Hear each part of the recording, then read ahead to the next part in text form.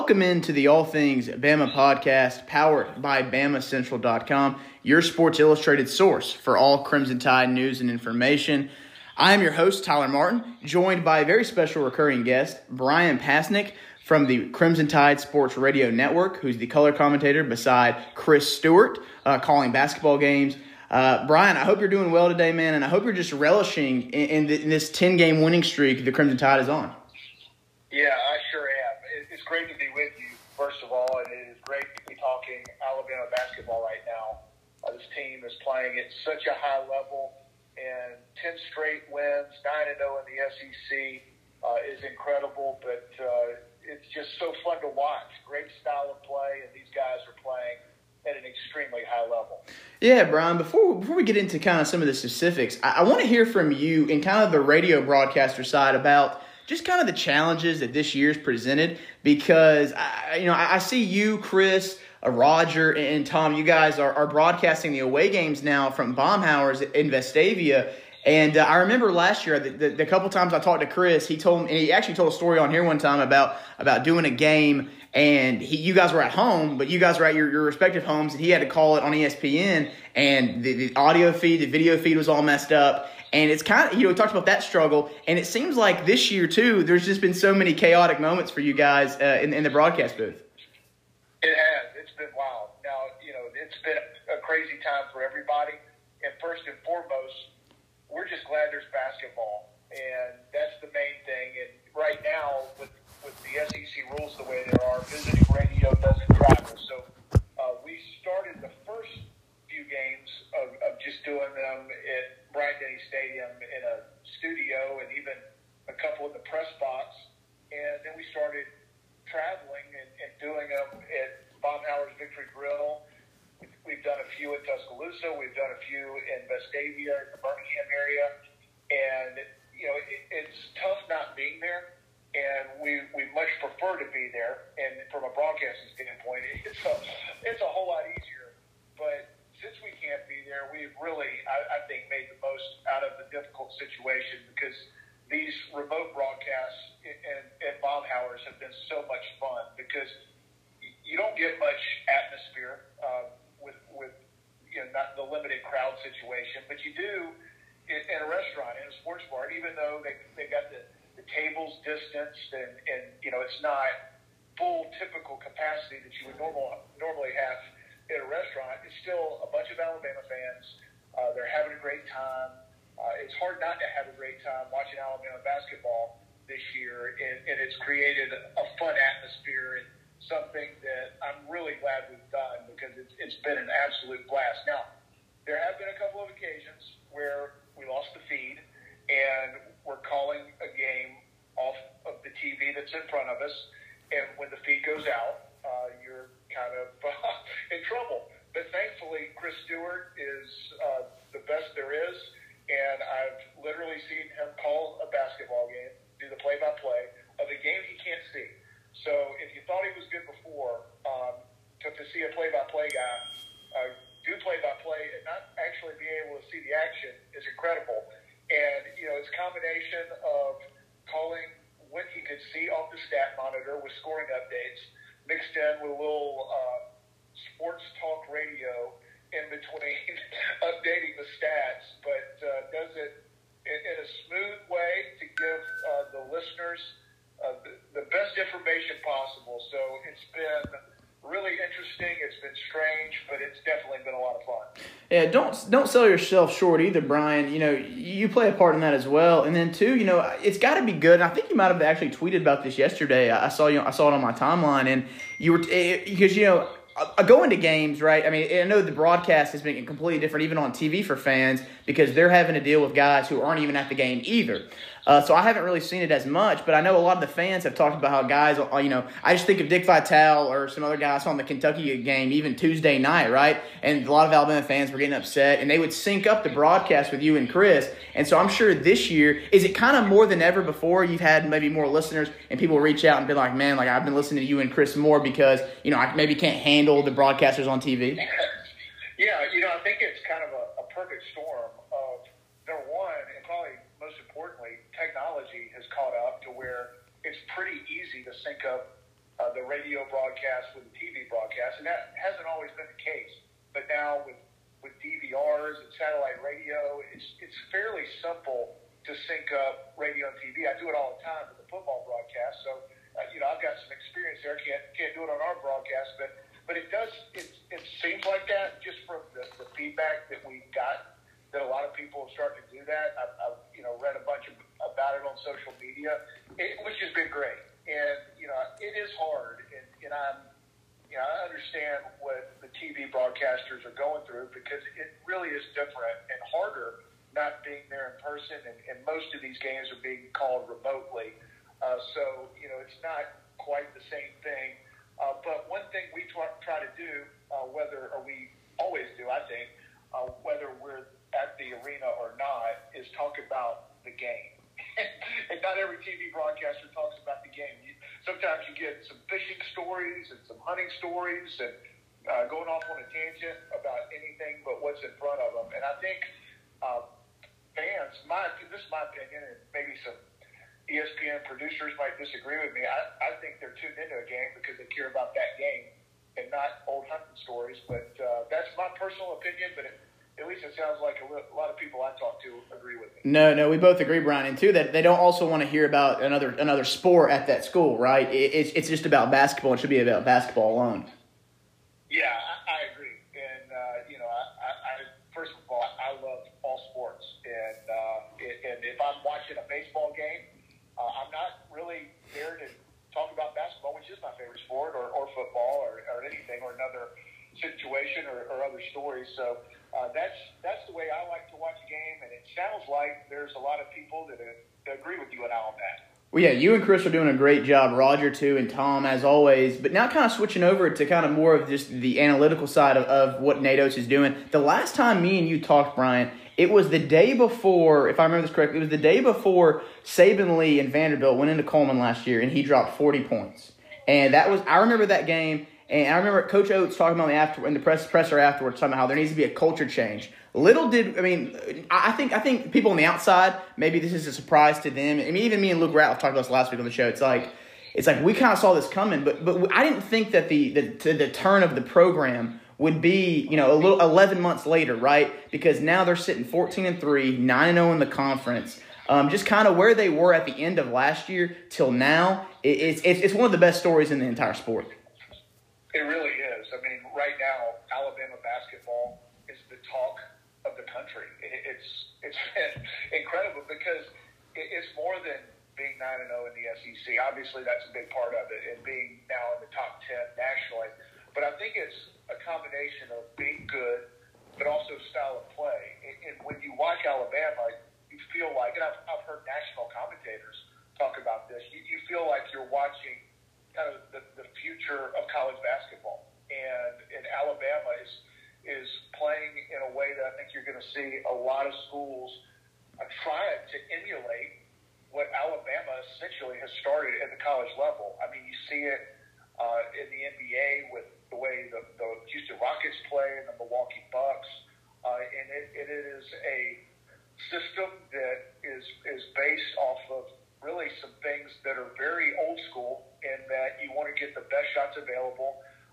Being efficient on the offensive end and getting the best shot available is the goal. But it's broken down into, getting the best shots, which are statistically layups, free throws, and threes. And when you look at the shot charts that have been a little easier to get on social media, it's amazing that Alabama absolutely sticks to what those principles are. And it's one of the reasons this is one of the best, most efficient, and most fun to watch offenses in college basketball, because they're trying to get layups. If you get uncontested layup, that's number one. If not, the second best shot, or probably actually statistically the first best is free throw, because you're not going to get wide open layups, and after that it's threes. And Alabama does exactly that and plays to what they want, plays to their identity. And college basketball, I think, will move in that direction, which is really cool, that not only is Alabama good and fun to watch, but revolutionary, I think, in what they're doing in the college game, where this team has really made strides, because we saw that last year on the offensive end. But there were injuries, they weren't as consistent. It was year one of a new system and a new culture and trying to implement all those things. But where this team has improved dramatically is on the defensive end. And a year ago, when you look at the defensive efficiency numbers, Alabama was about 120th in the country and now top 10 nationally in defensive efficiency. So a complete change on that end of the floor. That was an area of focus from the end of the season last year in March, all spring, summer, fall, and obviously paying dividends right now, because the threes have been falling, fortunately, but there have been a few games where they haven't. And, you know, the old saying, live by the three, die by the three. Alabama has lived by the three, but they haven't died by the three when it wasn't there.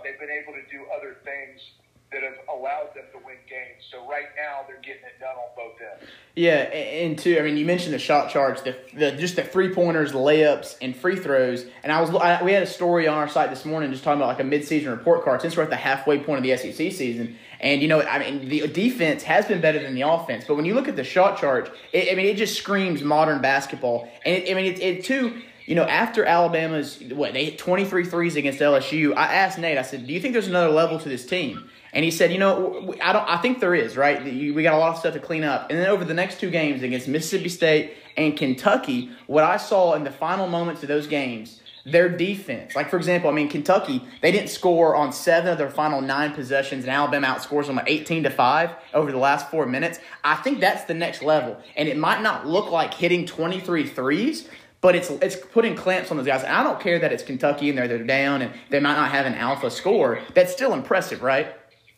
No doubt. And as good as Alabama has been this year, and really spectacular at times. I mean, to go on the road in a game for first place against one of the most talented teams in college basketball in LSU, and you're leading by 43 points in the second half, is spectacular. I mean, that is incredible, especially when you consider the talent level on the other side. In that game, Alabama was getting it done on defense, but, you know, set a SEC record of 23 made threes in that game. And that was incredible. But the Kentucky game, in a way, may have been more impressive because you know you're going to win, and you're going to win big if you hit 20-plus threes. But to only hit 6 threes and struggle and go 10 minutes without a field goal, because you are playing Kentucky, which is not a great team this year, but they are one of the best defensive teams in the country, and they had a great plan, and they executed it. They were really good on the defensive end. But for Alabama to struggle like that offensively through most of the second half, only hit 6 threes for the game, and win by double digits is incredibly impressive. And that's not a game that Alabama would have won last year. And really, you look back over the last 15, 20 years, I'm not sure how many games Alabama would have won in that situation. But they got it done on the defensive end with heart, with toughness, on a night where the 3-ball wasn't going down. And I thought that was really impressive. Me too. And now, Bryan, let's flip the script over here to the SEC Big 12 Challenge. Alabama going. It doesn't get any easier in my. It never does in the SEC, but especially the gauntlet Alabama's already been through in this first half, and now they've got to go face an Oklahoma team that just beat Texas, that just beat Kansas. What are some kind of, just in your early prep work for the game? I mean, just kind of what are your thoughts on the Sooners, and what is Alabama going to have to do to pull out a victory in Norman? Well, I think the Sooners have gotten Alabama's attention, that's for sure. And listen, anytime you go and play one of the top programs in the Big Ten and a Lon Kruger coach team, I mean, these guys were going to respect them anyway. But the Sooners are as hot as anyone. They've won back-to-back games against top 10 teams, one of those being an arch rival on the road against a top 5 team in Texas. So Oklahoma is looking like, a really good seed in the NCAA tournament and a great opportunity for Alabama, who didn't have the success that they wanted in the non-conference.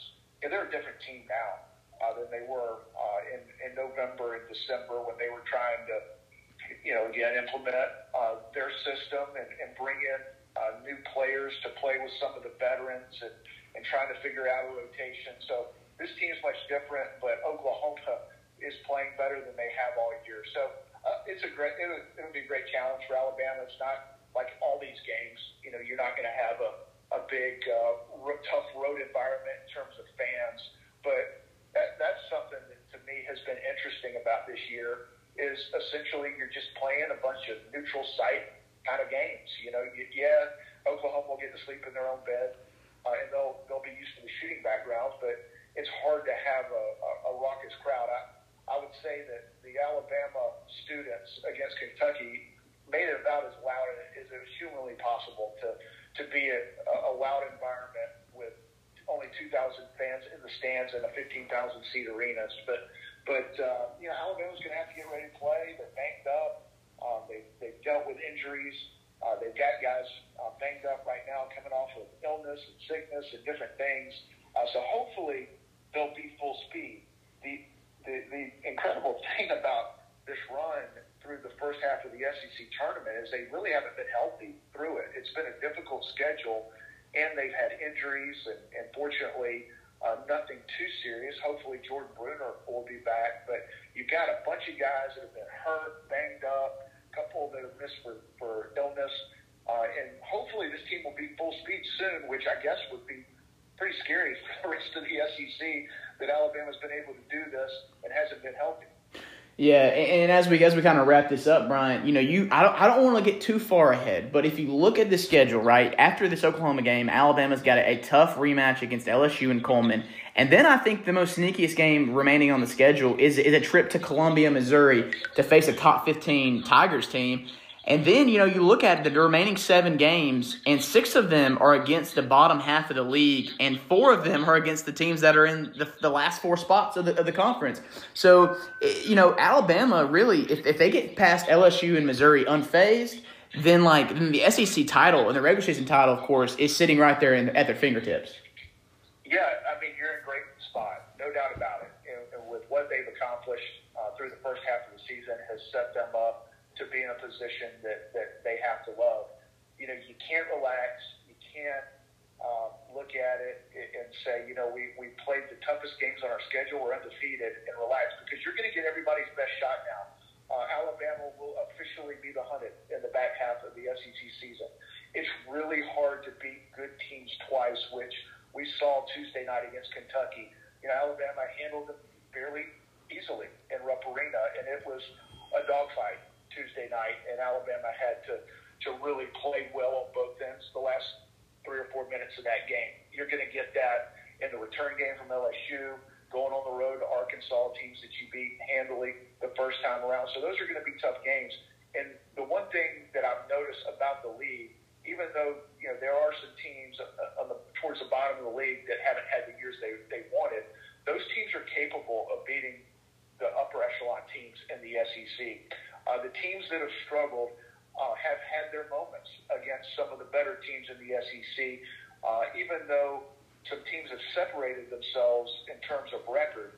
I don't see a ton of separation with some of the teams that have struggled in terms of talent level and their capabilities to beat you on a given night. So Alabama's going to have to continue to have that mindset, be in attack mode, can't relax, because people are going to come after the Crimson Tide the back half of the year. Yeah, there's no doubt about that, and I think they will, and we're all looking forward to that game, which is now on ESPN. They just moved from ESPN2 to ESPN, but we're all going to listen to you and Chris on the Crimson Tide Sports Network throughout the state of Alabama. You guys can find them on a plethora of stations across the state. And again, Bryan, we just really appreciate your insight and appreciate you hopping on here. Well, I appreciate you having me. It's always a lot of fun. Awesome. Thank you. For Bryan Passink, I'm Tyler Martin, and this has been the All Things Bama Podcast.